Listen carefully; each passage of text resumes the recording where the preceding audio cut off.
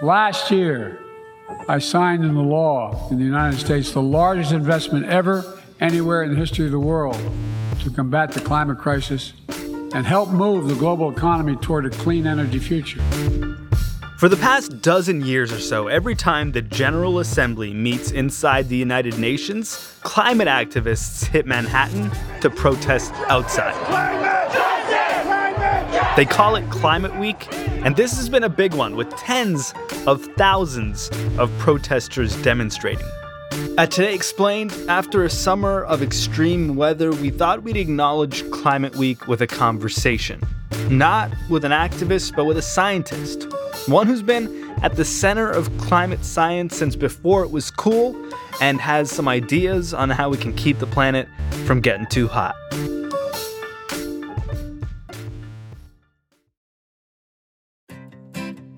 Support for this show comes from Slack.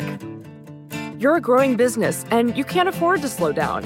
If anything, you could probably use a few more hours in the day. That's why the most successful growing businesses are working together in Slack. Slack is where work happens, with all your people, data, and information in one AI-powered place. Start a call instantly in huddles and ditch cumbersome calendar invites. Or build an automation with Workflow Builder to take routine tasks off your plate. No coding required. Grow your business in Slack. Visit slack.com to get started.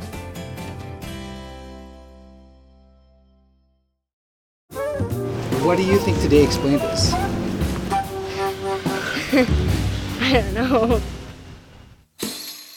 I am Michael Mann, professor at the University of Pennsylvania and author of the forthcoming book, Our Fragile Moment. And some call you a climatologist, yes? I call myself a climate scientist. Climatologist sounds like somebody who fixes your climate for you if you're having trouble with it. So, Great. Do climate scientists keep track of their greatest hits? Sure. Yeah, why not? So what would you say is yours, may I ask? Well, the hockey stick curve is probably what I'm most well known for. He shoots! He scores! For people who hear that and think about Wayne Gretzky, what is the hockey stick curve? Yeah, it was actually published by Wayne Gretzky first, and then, no, I'm just kidding, of course.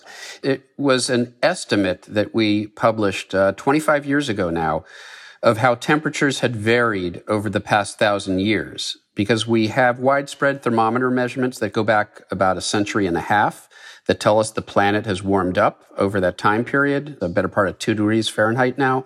But what the instrumental record, the short instrumental record, doesn't tell us is how unusual is that warming.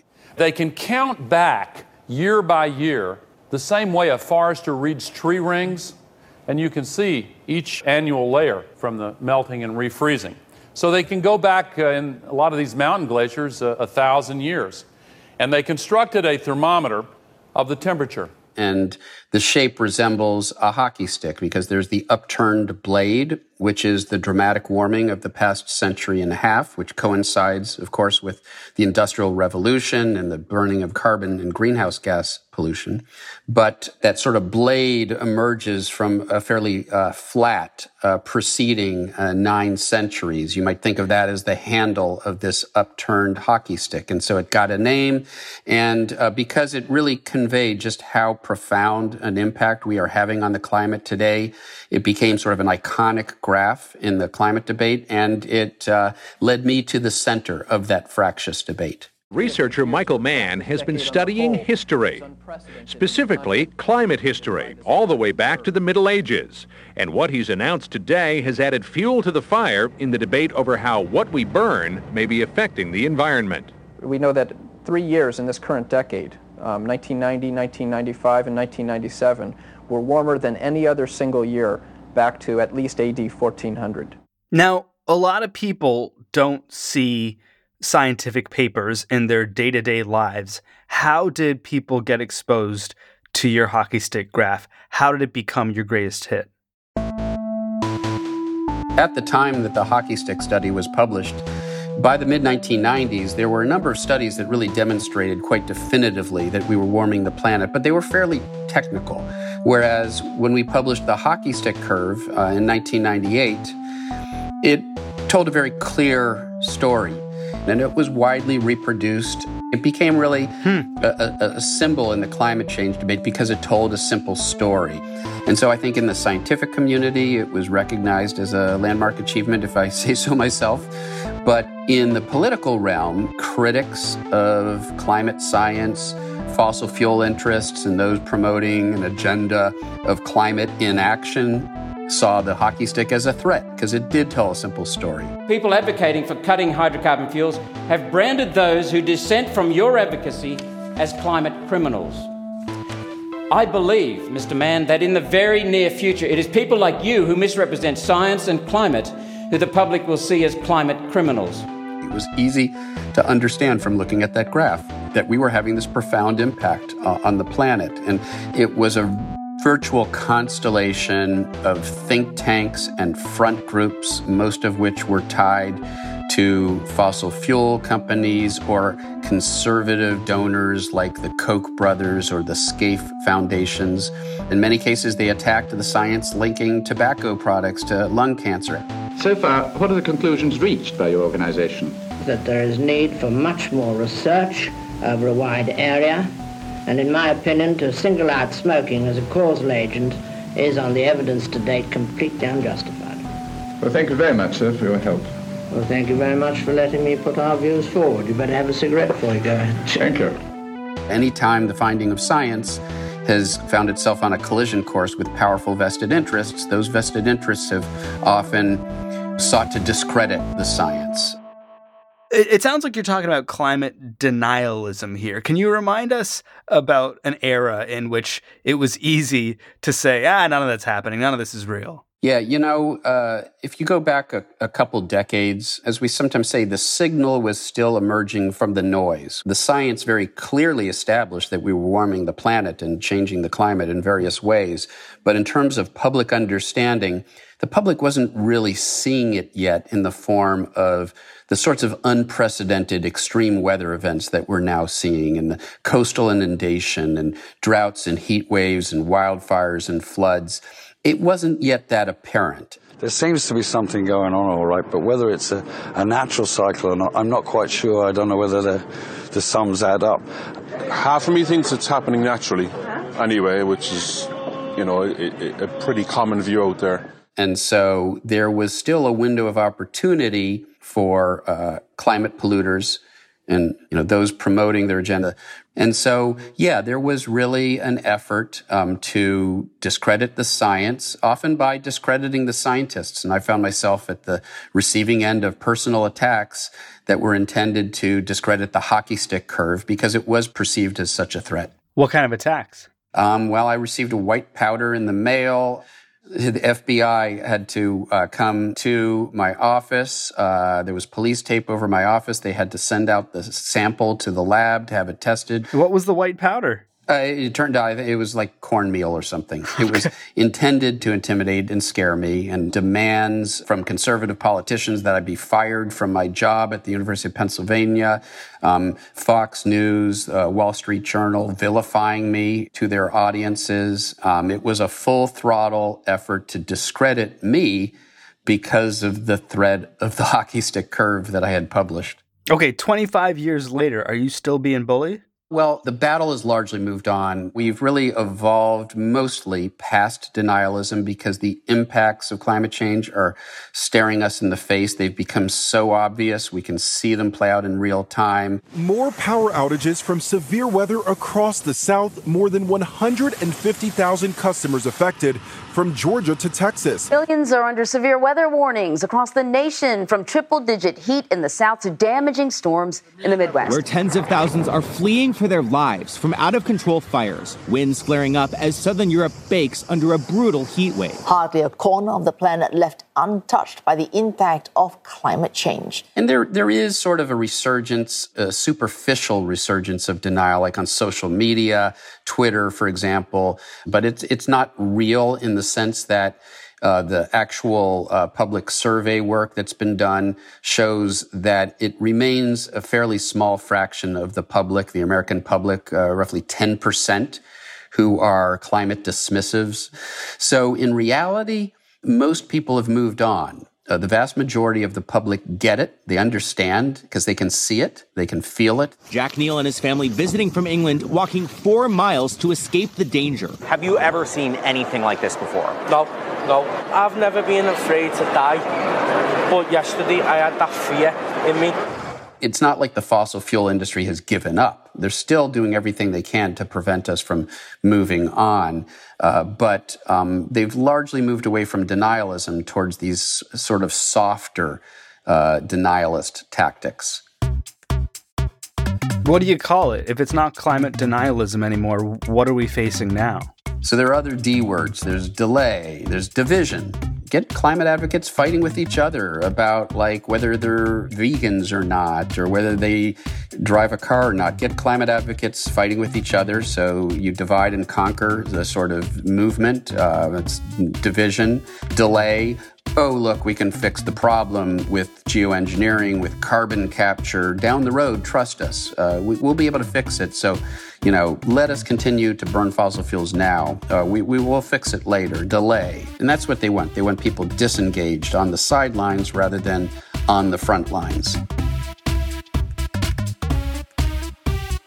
From denial to division and delay and disengagement, Michael E. Mann has more D words for us when we're back on Today Explained, one that could even help us get out of the mess we've made.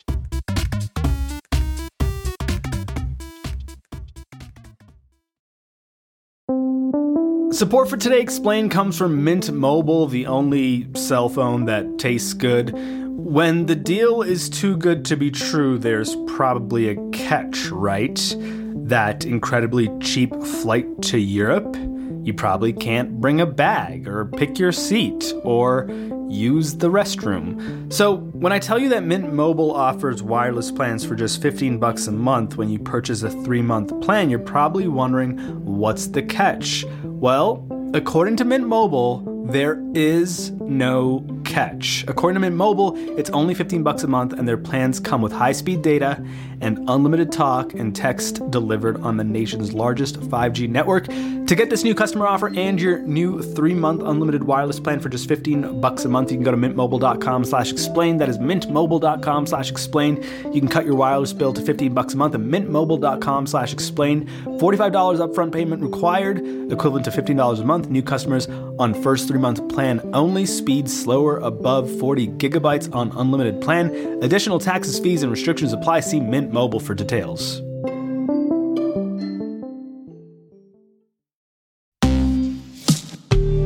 What I can tell you is that climate change is real. We got to do something about it. Yeah, this one's called autumn, sir. So I'm sorry? This one's called autumn right now, so yeah. I'm sorry, I couldn't make out what you said, sir. This climate change right now is called autumn, yes. Yeah, that's the seasons changing, which respectively is not the same thing as the climate changing.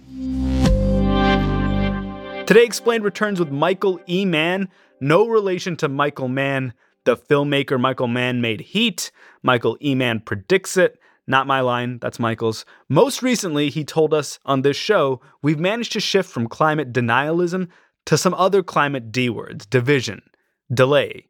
We're disengaged. Yeah, I mean, we see these tactics literally playing out today. And there's an article that just recently appeared in the Wall Street Journal detailing how Rex Tillerson, the former CEO of ExxonMobil, who had been sort of lauded as he was the next generation of Exxon leadership. He was not a climate denier.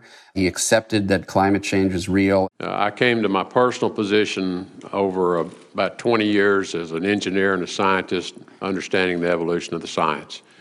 Came to the conclusion a few years ago that the risk of climate change does exist and that the consequences of it could be serious enough that action should be taken.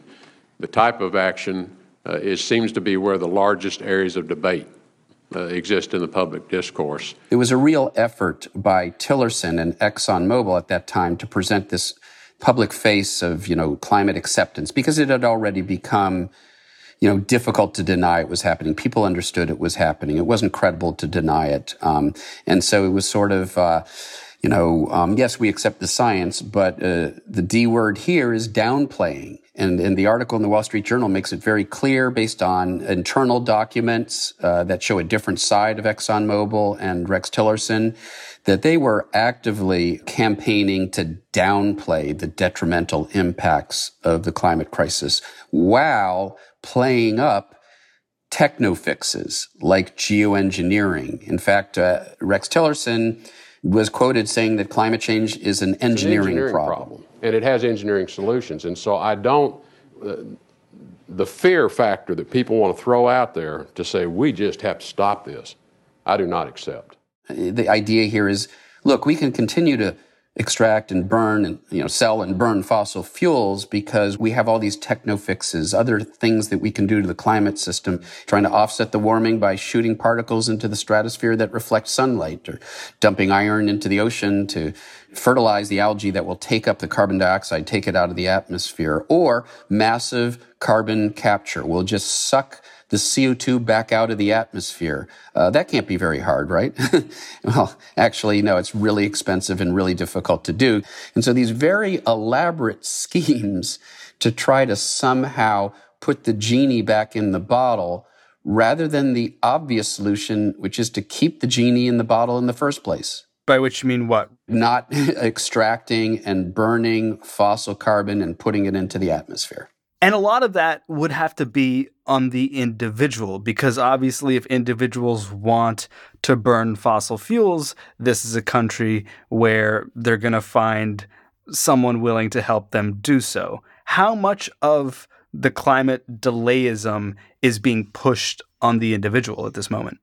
Yeah, it's a great point. And actually, I would even classify that with a different D word, what I call deflection. Aha! Which is to say, there's been an effort by the same bad actors to deflect the conversation away from regulation and the needed policies, which will hurt their bottom line, carbon pricing, cap and trade, what have you, to redirect the conversation against those systemic changes and policies that will hurt them financially, and turn attention instead to individuals. It's the same thing, for example, that the beverage industry did to try to prevent the passage of bottle bills. They didn't want deposits on bottles and cans, even though that was a systemic policy that would help clean up the countryside and get people to recycle. They didn't want that because it would hurt their bottom line. So instead, they ran a campaign to convince us, and there's the famous Crying Indian commercial in the early 1970s, the tearful Native American.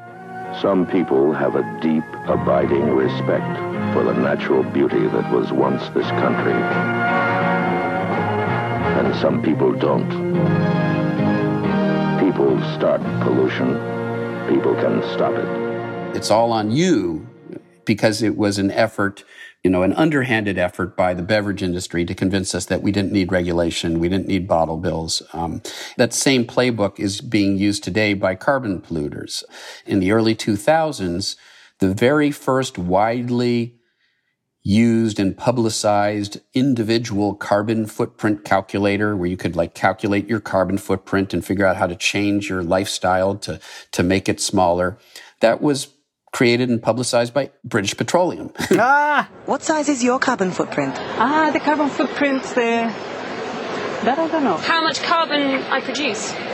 Is that it? You mean the effect that my living has on the earth in terms of the products I consume?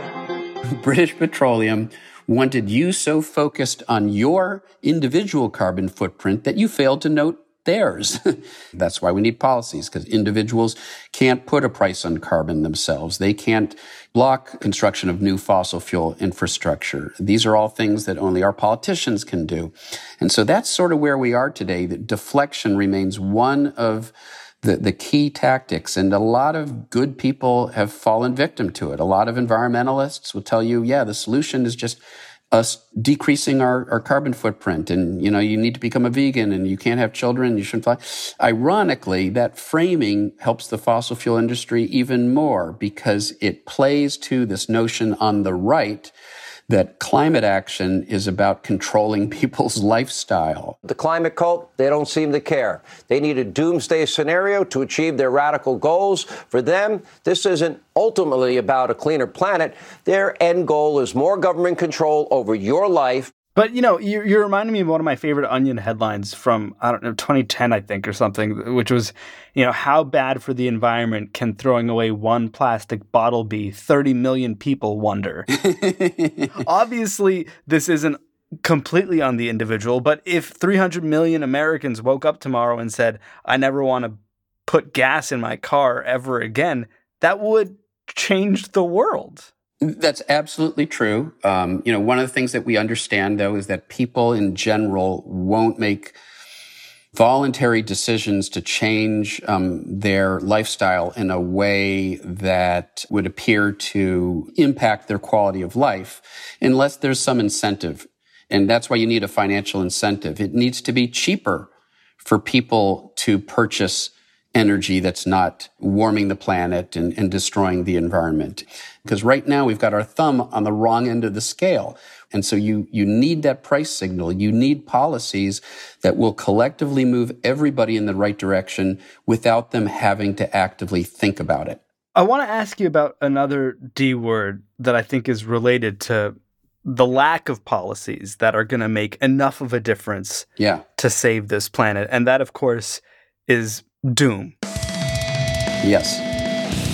Climate doomerism. Yeah, and doomism has actually been weaponized by bad actors to convince even environmentalists that, hey, it's too late to do anything anyway, so you might as well just give up trying to solve the climate crisis.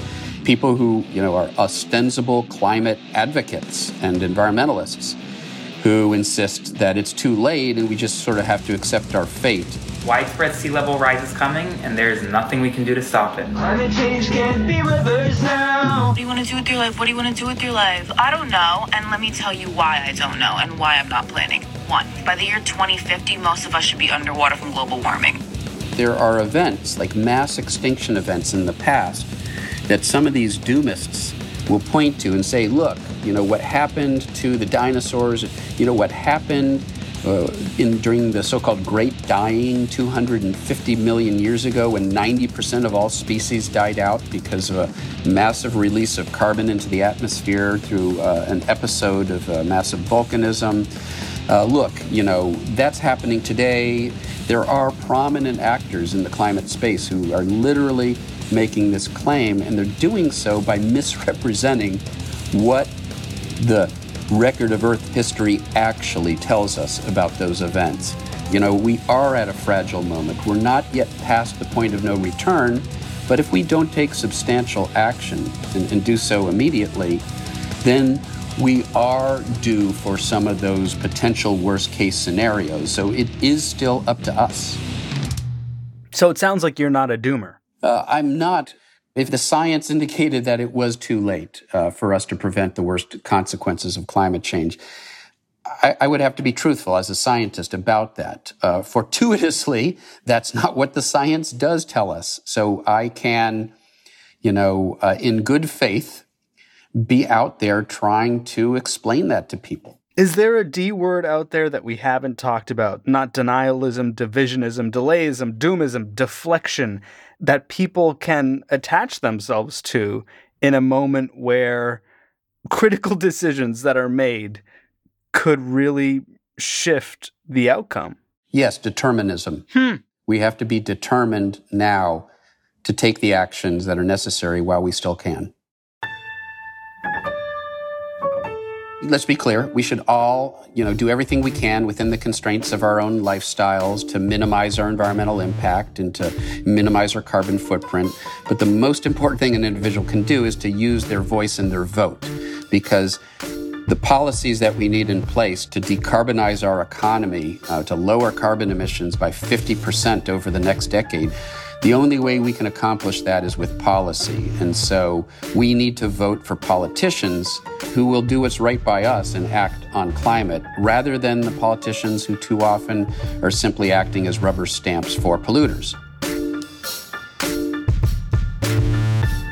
Michael E. Mann, climate scientist, not-so-much climatologist. His new book is Our Fragile Moment. Find it wherever you find your books. Our show today was produced by Avishai Artsy. We were edited by Miranda Kennedy, mixed by David Herman, and fact-checked by Tien Nguyen. I'm Sean Rameswaram, and this is Today Explained. If you weren't quite satisfied with where we landed today, if you want more climate action, even more radical climate action, we've got an episode for you next week, and a few in between that you should listen to as well.